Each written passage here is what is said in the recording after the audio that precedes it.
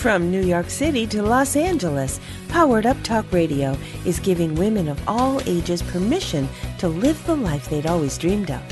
Each week, Powered Up Talk Radio explores innovative ways to stay focused in a world that's experiencing dramatic changes. Find out who you are, discover your purpose, and challenge yourself to be all you can be, right here, right now. Here are your hosts, Sandra Beck and Linda Franklin.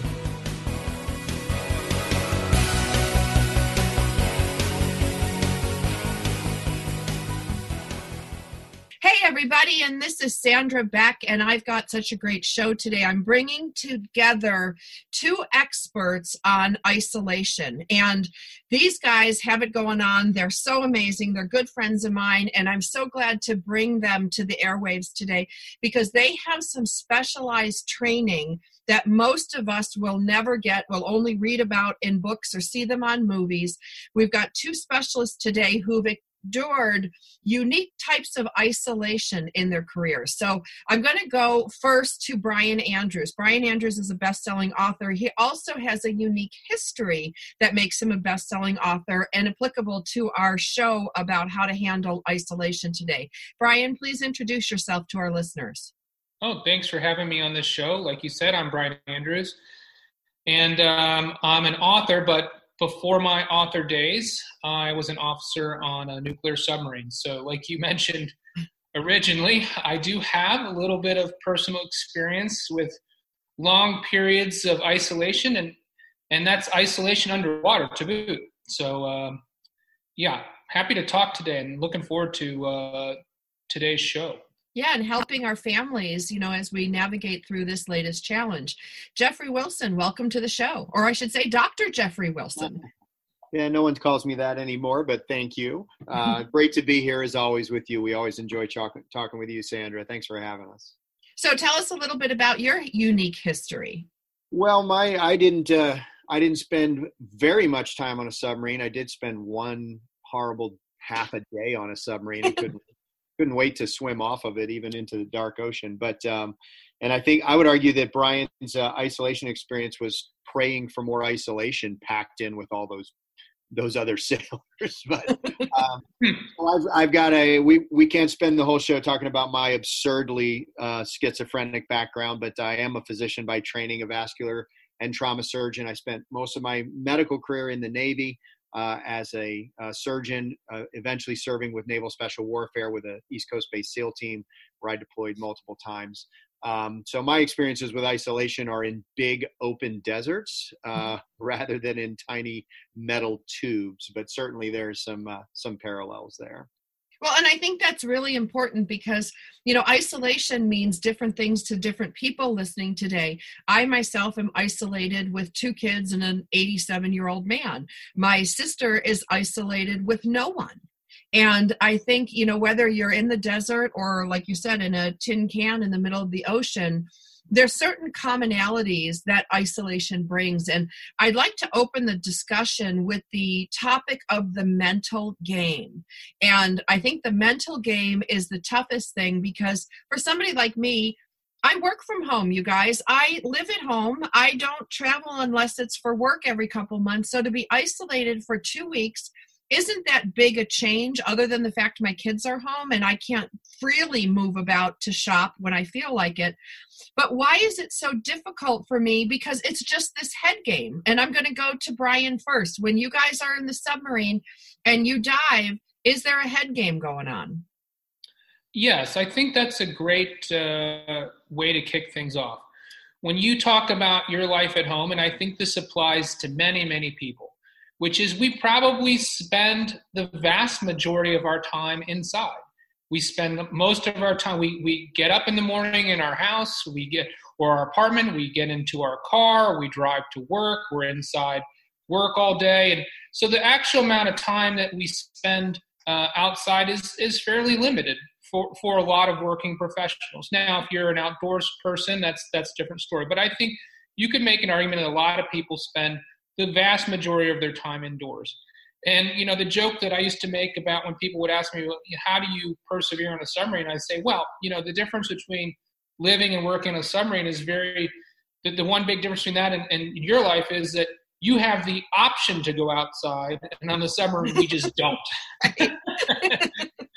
So I wasn't spending that much more time indoors than I was before. I just didn't have the option to go outdoors. And so I think, the first thing you want to try to do in these situations is just say, you know what, tell yourself, I can manage this. I can handle this. Okay. This is not a whole lot different than what I do on a daily basis. And if it takes you writing down saying, well, how much time do I actually spend outside? And you put it down on paper, you might be surprised. A little bit of math, you might find out, wow, I only spend 8% of my day outside. So, this is not that big of a change for me. That might be one thing to start off with. And then I think the other thing to do, and this is something that we did underway, is, you have this import mindset and then you have the underway mindset. And I think the minute that you close the hatch and you hear that submarine diving alarm go off, the ooga, ooga, and dive. The minute you hear that, I think the people that are successful, they flip a switch in their head and they say, okay, now I'm underway. And I'm not going to think about those things that I can't do. I'm going to focus on my job. So I think within this new reality, it's important to say, I have to establish a new routine. Brian, I'm just going to stop you for a minute here, and I want to thank our sponsor. Our sponsor today is Audible, and Audible is spelled Audible, and for those of you playing along at home, you can go to audible.com/poweredup or text powered up to 500-500, because Audible is the leading provider of spoken word entertainment and audiobooks, ranging from bestsellers to celebrity memoirs. They've got news, they've got business, they've got self-development. And, we're talking about handling isolation today, and Brian Andrews and Jeffrey Wilson have a book on Audible. You're going to want to look them up and check them out. And the nice thing about Audible is you can download these titles, you can listen offline, anytime, anywhere, and the app is free. And it can be installed on all smartphones and tablets. And the best part is you can listen across devices without losing your spot. Now, what that means is you can listen on your iPhone, you can go over to your computer, you can pick up your tablet, and the audiobook will pick up where you left off. And so that's really awesome, so you don't lose your spot. And if you can't decide what to listen to, you can keep your credits for up to a year and use them to binge on a whole series, which is super fun. Now, if you want to get this free trial, what you need to do is go to audible.com/poweredup or text powered up to 500-500. That's audible.com/poweredup or text powered up to 500-500. You're going to be glad you did. There's so much there to do. And as you're establishing your new normal, which is what we're talking about, I would put audiobooks into your new routine. Now, Brian, we were talking about establishing this new routine. Where do you start? Sit down and say, okay, what is my new routine going to look like? And that first step of saying, okay, I accept this new reality, I'm going to establish a new routine, that does two things. One, it gives you a little bit of personal empowerment because now you're sort of taking ownership of your situation. And two, it adds a certain measure of predictability. And I think for human beings, we like predictability. It helps reduce our anxiety. So the minute you accept that new reality and start working on your new routine, it doesn't have to be carved in stone from day one. This is a fluid operation. But that will set you on the path to reducing your anxiety and putting some order in your life. Love that. Now we're going to go over to Jeffrey Wilson because I'm sure, I know, Jeff, you got something to add. Oh, yeah. Well, so I think I love everything that Brian said, and I think it's exactly right. Mindset is everything. And I think, a couple interesting things came to mind while Brian was talking. One is what isolation is. We start by defining isolation. Like you said, you work from home. Your isolation isn't being alone. It's, for you, like for me, I'm isolated now in that I'm still at home where I work every day, but now there's more people here because my kids aren't off at school and my wife isn't going to her job.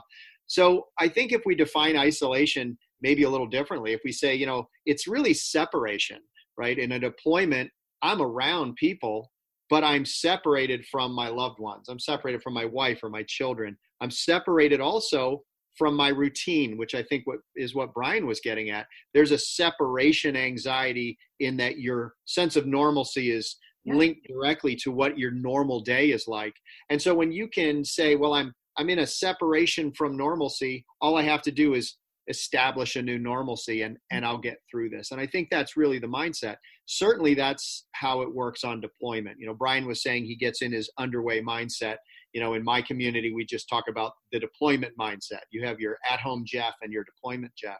And the moment the wheels are in the well and you're heading off to some horrible place, you're in the deployment mindset. And like Brian was saying, you're focused on that job.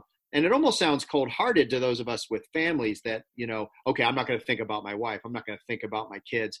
And it's not that you don't think about them. It's that you don't pine for them. It's that you don't put little notches on the wall counting down the days. When will I see them? You get into a day-by-day routine of, this is the mission for today. Let's get it done. This is the mission for today. Let's get that one done. And before you know it, the 90, 180 days of missions are over and you're coming home to your loved ones. And it does actually seem like the blink of an eye. And I think that's what we try to apply here, right? This is our new normal. Like Brian was saying, the key to succeeding is embracing it, but also establishing a new normal routine that will work. What are you focusing on today? Is it, making sure your kids are okay? Is it getting through your work with the distraction of children playing downstairs?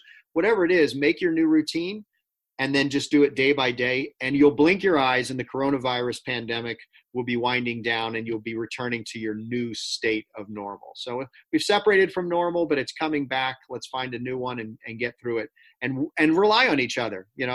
Don't do it alone. Don't feel isolated. Right. Well, and me, I'm a leadership junkie. I love leadership. I always tell the kids, like, look, I'm going to lead you through this divorce. I'm going to lead you through this court thing. I'm going to lead you through, what's going on with our mortgage. Thankfully, everything's resolved. So we're all good and safe in our home.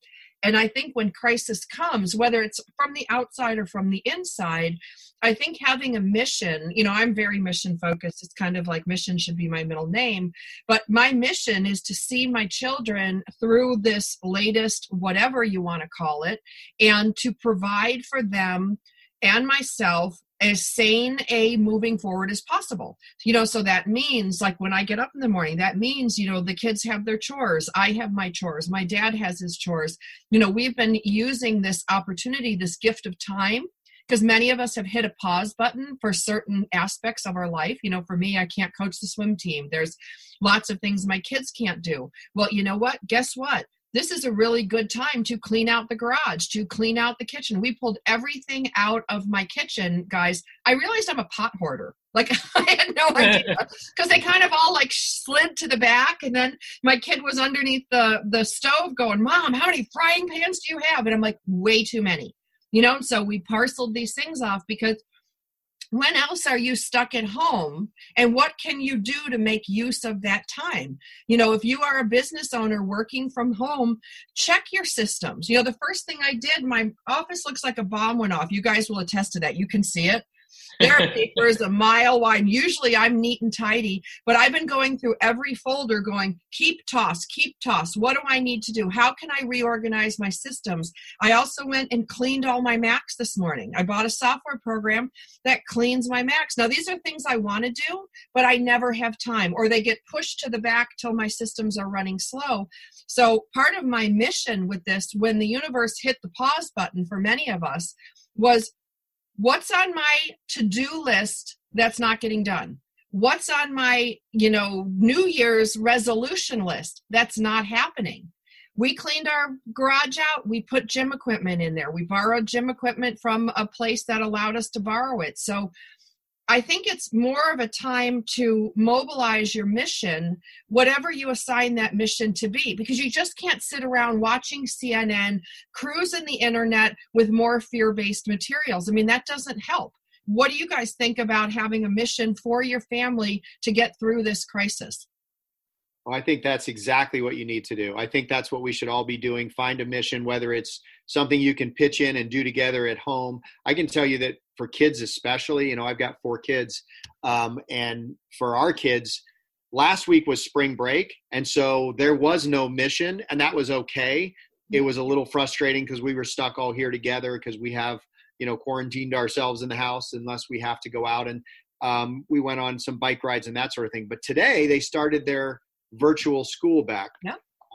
Our kids' school is doing a full school day online. They had Zoom video chats. And so today the kids got in their routine of getting work done. We got in the routine of doing our thing. My wife's a teacher, so she was also running her classes.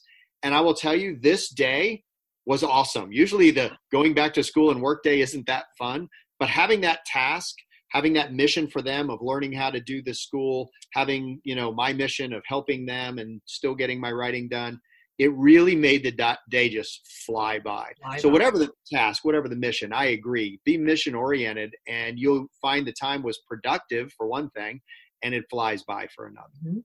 Brian, how about you? Yeah, I love both your points. I think, Sandra, you stole one of my points. No, it's great though. I was going to say, I think when the outside world is so crazy and you feel like everything is out of control, inside your domain, if you can exercise some control and provide some order and structure to your life, that will dramatically reduce your anxiety. So, that's exactly what we did over the weekend. We did spring cleaning. Yep. And, just getting the house cleaned up, picked up, windows cleaned, dust, carpets vacuumed, all that sort of stuff. Now suddenly you feel more in control in your space, yes. Right?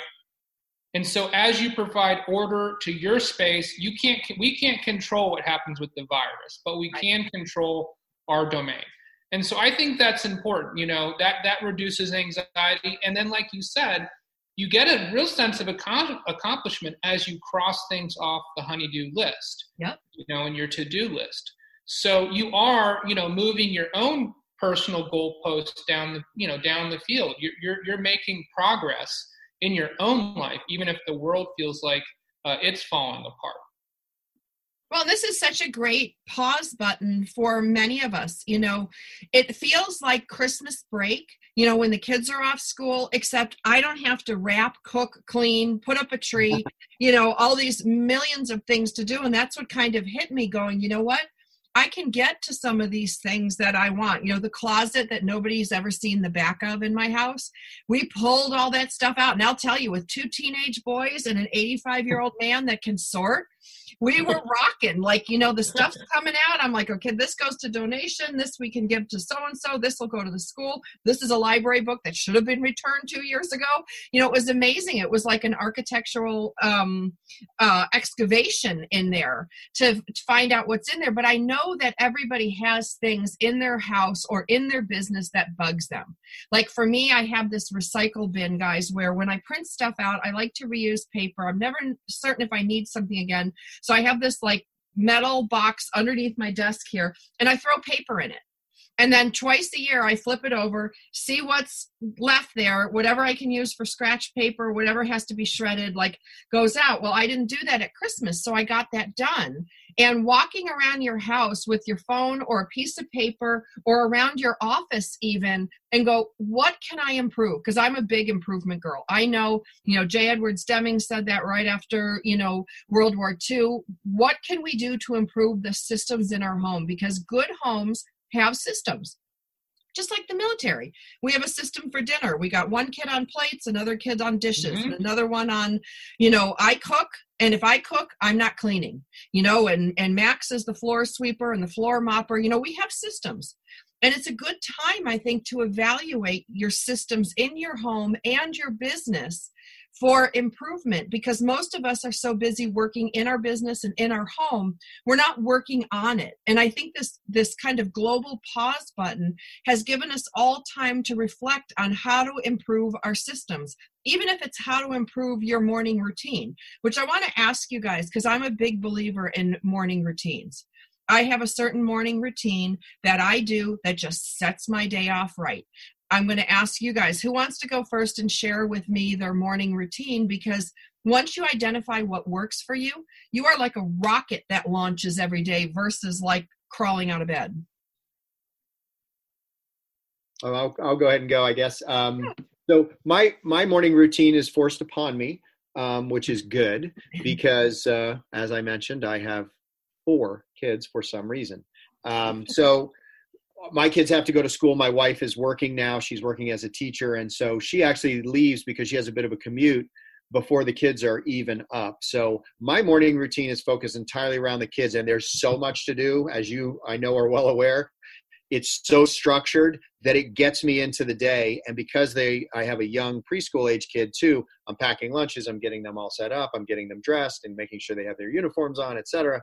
And we go to a private school, so I'm driving them to school, then I'm going to the next school. What's fun for me as a writer is that a lot of that time is sort of getting the creative part of me going too. So while I'm making lunches, I'm thinking about what Brian and I talked about the night before we wanted to accomplish today. And the hour and a half spent making lunches, packing cars, getting kids, dropping them off, and then coming home and getting writing. By the time I open my Mac, I've got like an hour of work that it just wants to pour out of me. And there's no question that having that structure and routine helps me. Mm-hmm. I will say the one hard thing about this past week with the isolation that we're talking about has been losing that routine. I don't love making lunches and packing up kids, but it's amazing how paralyzed I am to get started when that routine gets taken away. Yes. And so like you're saying, finding a new routine, finding a new normal is imperative if I'm going to be creative and get the work done. Mm-hmm. Brian, how about you? What does your morning look like? Mine is similar to Jeff's because we lead very parallel lives. Both of our wives work, and when the kids are in school, I do a lot of the same things that Jeff said. So I get them up, I do the lunches and pack their bags and get them out the door on time. And then after that, I would say the one other thing I try to do each morning is stretch for 15 to 30 minutes, just because I know I'm going to be sitting for a big portion of the day. And I've just found, for me, it helps with back pain and joint pain and stuff if I can stretch. And, the days that I have the discipline to do it, I'm much better off. And then after the stretching's done, I usually have a small breakfast and I head into my office. And one of the things I like to do when I kick off my writing day is just sort of review and read what I wrote the night before. And if Jeff has written something new and he sent it to me, I'll read that in the morning to sort of see, okay, where was I yesterday? And then, sort of think about where I want to go today. And I think, it doesn't matter if you're a writer or not, that just that little bit of reflection time on, okay, what did I accomplish yesterday? And where do I want to end up at the end of today, I think is a helpful routine for people, no matter what your occupation is. It is. And then I get to work, and that's my morning. Well, and my morning, guys, actually begins the night before, as funny as this may seem. And I still find myself doing this, even though I don't have the same morning routine right now. I actually lay out my workout clothes the night before. And I hang them. I have 2 chairs and a fireplace in my bedroom, and they kind of sit there. And I'm like, I even put my sneakers there and my socks and my sports bra, overkill, but everything's there. So there is no excuse. And I cannot walk to and from my bathroom without seeing those clothes. And so, it's kind of like my own little guardrail, because given my own devices, most of the time I would sleep till 10 and lollygag around and, maybe bake a cake or put some fancy dinner together and not get my work done. I know myself. And without the regimen of my fitness classes that I teach, I'm not ordered to go to the gym. I'm not getting paid to go to the gym. I had to put those guardrails in place because I know myself. So now, I have my clothes there, but the night before, I actually keep a day planner by my bed. And this is just a silly little thing I do, but it works really well. It's just one of those, kinds with the Monday through Friday spaces, nothing major in there. And it sits by my bedside with a pen. And every night before I go to bed, or most nights, I open it up to that little blank space for the day, and I write my intentions for tomorrow. And I will tell you, when you write your intentions and then go to sleep, that's the first thing that you wake up in the morning. Like my thing was, I'm going to be, perky and entertaining for my 3 radio performances today. I'm going to go up and help my friend vaccinate her puppies. You know, we have 20 puppies up there to vaccinate. And I'm going to be a light until the world. And you guys, I hauled ass in here to get to this radio show. Look at me, I'm full of dog hair, but I got it done. And I find if I set my intention the night before to what are the big 3 that I need to accomplish, and be a light unto the world is always one of my things to accomplish. But that just sets me off at night to go to sleep. And then I wake up in the morning and I'm raring to go. I don't know, maybe there's some like neuro programming thing I'm doing, but it's just a simple little calendar. It's got a leather cover and it says, you know, she can do anything with God, all things are possible. And I put my big 3 down. And you know what? I hit those big 3 because they're kind of in there before I go to bed. And I don't know, maybe I ruminate, my subconscious might be doing things, but I'll tell you, if I have something tough that I'm handling, if I set my intention to resolve it tomorrow, I will. Yeah, I think that process of getting your thoughts down on paper, it does help with, you know, giving your brain sort of this, you know, brain check to say, okay, I can go to sleep and I have a plan for tomorrow. I don't have to ruminate over this all night long. Because I think that's what a lot of us do, especially folks that have responsibility when you're a parent and you have so many things on your plate. You know, that time when you lay down to go to sleep, unfortunately, sometimes our brains, you know, take that opportunity to say, all right, well, how can I optimize? Well, how do I deal with this problem?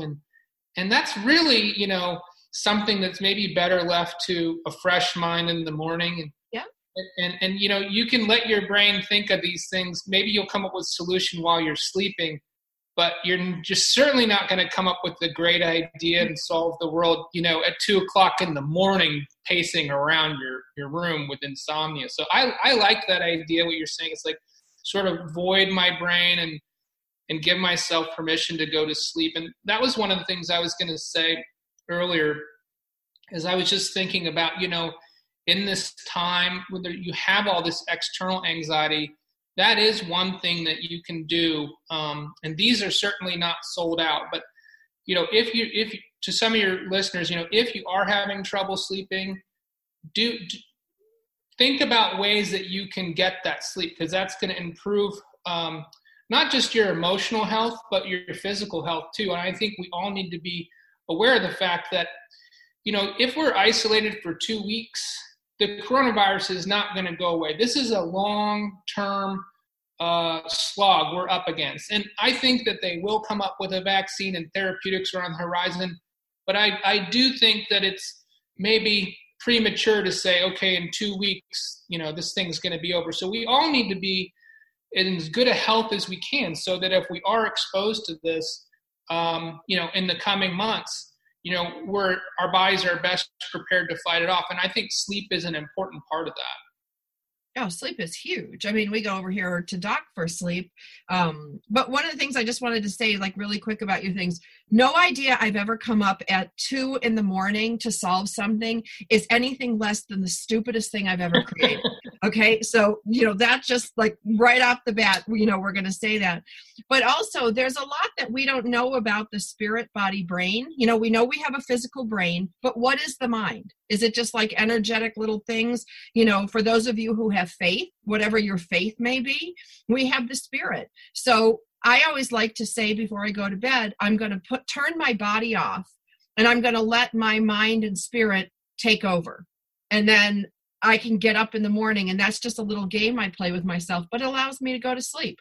All right, Doc, tell us about sleep. And how do you sleep in the middle of the desert when you're isolated and people are shooting at you? Give us some good tips. Well, one of the ways you do that is by being really, really tired. That definitely helps. But I think that any job, you know, it's dramatic to talk about deploying with SEALs and, you know, being on combat cruises on submarines and stuff. But we've been talking for most of this conversation about finding a normal. And it is true that, believe it or not, that can become your normal. I can tell you there was a time we conducted an operation way back in 2005 around this big lake not far from Ramadi. And it was a huge coordinated mission that we were supporting. And so we were moved forward up to the forward edge of this battlefield where we set up this little tiny tent camp. And that's where we were for about 5 days. And we had one of those big 155 millimeter guns in the encampment, and they were using it to shoot illusions, to give light to various operations we had going on. So on the first night, that thing was going off just about time you'd be able to fall asleep again. That thing that's only 50, 80 yards away would fire off, and you'd be, it would jerk you awake. The second night, I woke up on day 3, and the first thing in the morning, I was like, oh, man, thank goodness they weren't firing off those illusions, because I finally got a good night's sleep. And my teammates were like, what are you talking about? They were shooting that thing off every 45 minutes.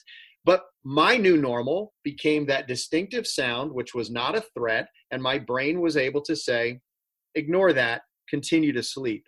And so I think finding structure, finding normalcy in your new normal is the key to health, like you both were saying. It's the key to finding the sleep. I will tell you now, in my writing career, I know all 3 of us are writers, but I'm going to be the dissenting view. I've written some really cool stuff at 2 a.m. It's not my norm, but when you've been busy with the kids and then you sit down at 6 and you read Brian's last chapter and it's got your gears turning, you put it all off, you spend time with your wife, you go to bed, you sleep soundly, and at 2 a.m, that voice wakes you up and says, I know how to make that even better, and you run to your office and do it. I do that sometimes. Okay, I think you should avoid that. Right, but you're not problem solving at that point. And, we want to put a shout out to Jocko Willing, because he was at the other side. He was in Ramadi probably while you were running around, snoozing by the lake. I'm just teasing you. But that was something, that was like an epiphany. That was like a download. You weren't waking up to try to solve something. Like, when you have some big phenomenal problem, like for me, it was my mortgage. And I would wake up in the middle of the night. I'd go to the bathroom, walk around and go, I'm going to sell my blood. I have an extra kidney and I got lots of hair and I don't dye it. I bet I can get $200 for my hair. I mean, these were my solutions at 2 a.m. But the flip side, I will tell you, with my kids being home, with my dad here all the time, with constant noise, which is going on down the hallway, which makes me want to just choke someone right alive on the air. When my kids go to bed, by 11:30, 12 o'clock, there's a peacefulness in my house. And that's actually when I get up and I do my best work. Absolutely. Yeah. And you have your routine, right? And I guess that's the one thing I will say medically about sleep.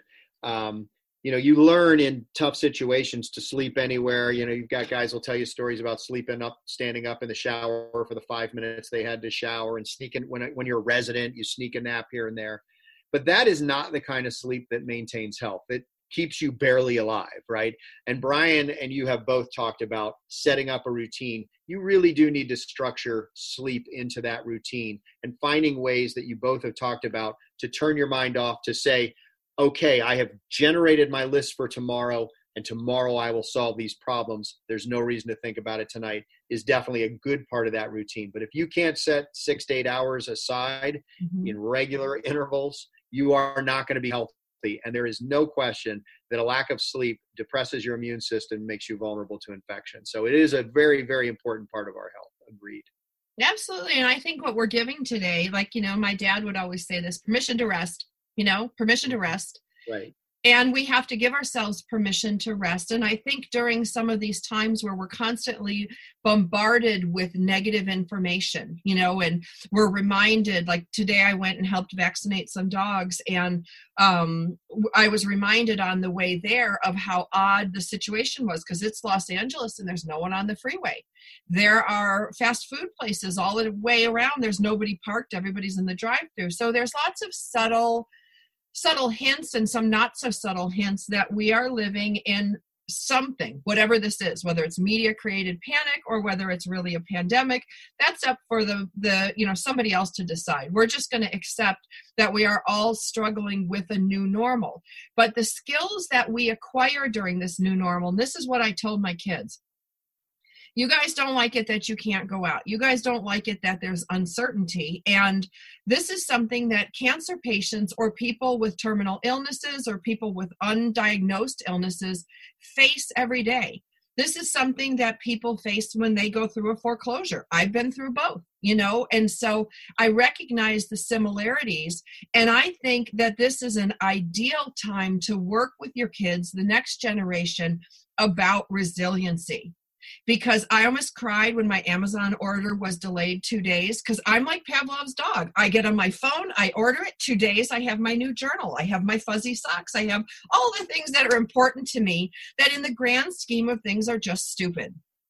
But that's the world we live in. We live in fast food. We live in, my dad bought all this stuff a couple of weeks ago, guys, because he's like, Stan, I've been watching what's going on in China. We need to stock up. And he goes and he comes home from Sam's Club with cases of water, toilet paper, canned foods. Who eats corned beef and hash? He bought those things, but now I'm glad because we're using them. And what I thought was like my dad being a goofy old man, he actually recognized from World War II, he thought panic would come, and he was right. And so these are great lessons that we talk about over our dinner table because you got to eat together. There's no excuse for swim practice, volleyball. So what's your dinner conversation with your family? It should be about resiliency. Now, you guys probably trained your kids like my kids. We are resilient. We are go. We got our go bags. Like, it's just an occupational hazard. But what kind of conversations can you have with your kids? Like, one that I had last night was about my fuzzy socks being delayed 2 days and how spoiled I am. And can you imagine a world without Netflix, YouTube, and all the things we do to pass the time? I mean, are we really struggling is my point. Right. I think that's a great point. Go ahead, Brian. Well, I was just going to say, I think that the dinner table is a good place to have these types of conversations. And I think one of the things that my wife and I try to do is give our kids at dinner, we have a sort of routine where we give them each a chance to talk. And they can talk about whatever is on their mind, and the other siblings are not allowed to interrupt them. They can talk about their day. They can ask a question. They can tell us about something they're proud of. So they each get a chance to do that. And then we also go around the table, and each person has to say something that they're grateful for. And I think, that's sort of our normal routine. But in this coronavirus era, one of the things that we've talked about with them is trying to convey the sense that, this is not normal. This is different. And if you're afraid, you can talk about what you're afraid about. If you have questions, you can ask us questions about this. And we've tried to not sugarcoat what this is all about. We've tried to be realistic, not to scare them, but we want them to understand how serious this is. And I think sometimes when you talk to children, if you give them a little more credit than their age, think about, instead of trying to talk to a 6-year-old like a 3-year-old, talk to a 6-year-old like a 9-year-old. Right. And you might be surprised at, the complexity of what they're able to understand and think about. And so that's been interesting for us to talk to our kids that way. So how about you, Jeffrey Wilson? Are you having what we have in my house, which is one brother punches the other and says, coronavirus, you're infected. But it's also a very healthy, fun way to deal with it. I mean, boys do punch each other, and that's part of life.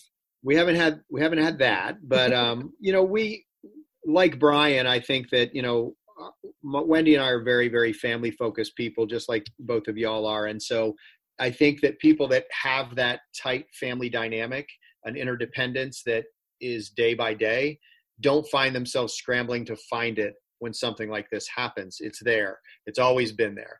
But we do have to address things, especially our youngest is 4. She doesn't understand what the hell's going on, but she knows it's scary because she sees snippets on TV or whatever. And so she's disconcerted. What we've been focusing on is our faith and our family. And so we've always talked about our faith at the table. That's our dinner table is also a very important routine for us.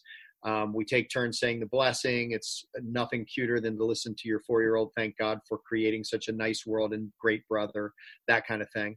So we talk about those things, but we've been trying, like Brian, to just be very upfront with us. Say, what are you worried about today? What are you doing today? But the other thing that we do is we try to empower them with tools, even if they sound silly and very, internally focused. Like, what are you going to do today to help Ashley, your little sister, feel better? What can you do to help Jack because he's not maybe as good in this thing that he's working on online in school? And so we try to give them a boosted interdependence that gives them that mission and task that we were talking about for us as adults. Now Jack starts his day thinking, I have a mission to make Ashley not scared. And Emma's thinking, I have a mission to help Jack through the language portion of school today or whatever.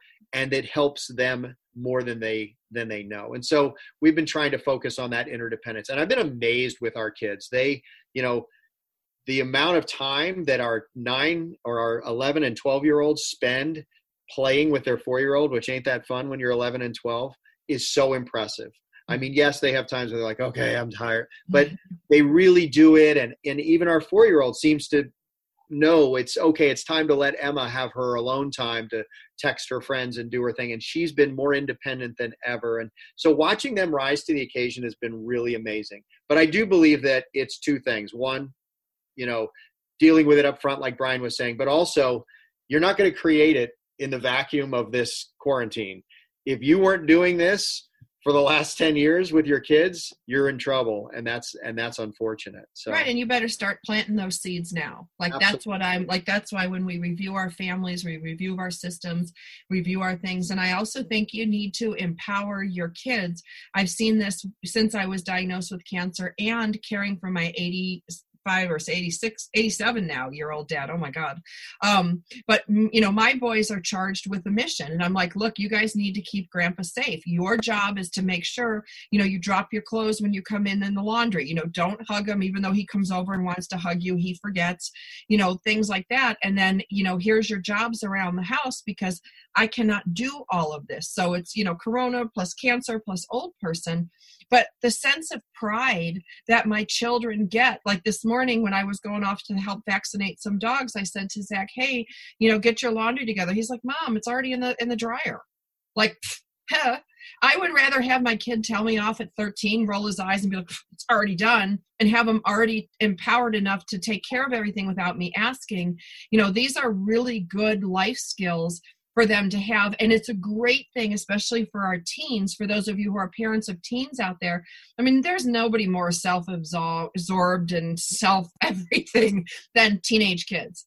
But so to give them things to say, hey, can you go across the street and see if Gail needs her lawn mowed? Because you can go in there and mow her lawn. You don't have to talk to her, but you can go and mow her lawn for her, because we can't get people to help and she's elderly.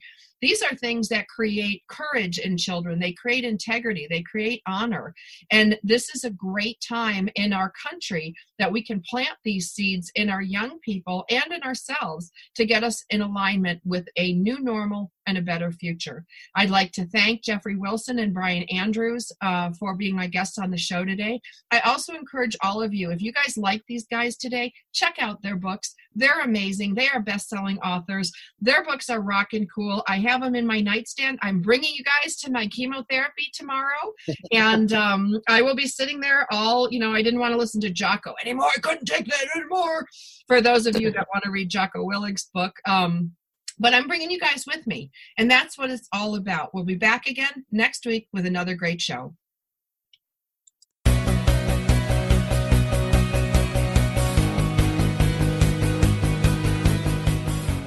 From New York City to Los Angeles, Powered Up Talk Radio is giving women of all ages permission to live the life they'd always dreamed of. Each week, Powered Up Talk Radio explores innovative ways to stay focused in a world that's experiencing dramatic changes. Find out who you are, discover your purpose, and challenge yourself to be all you can be.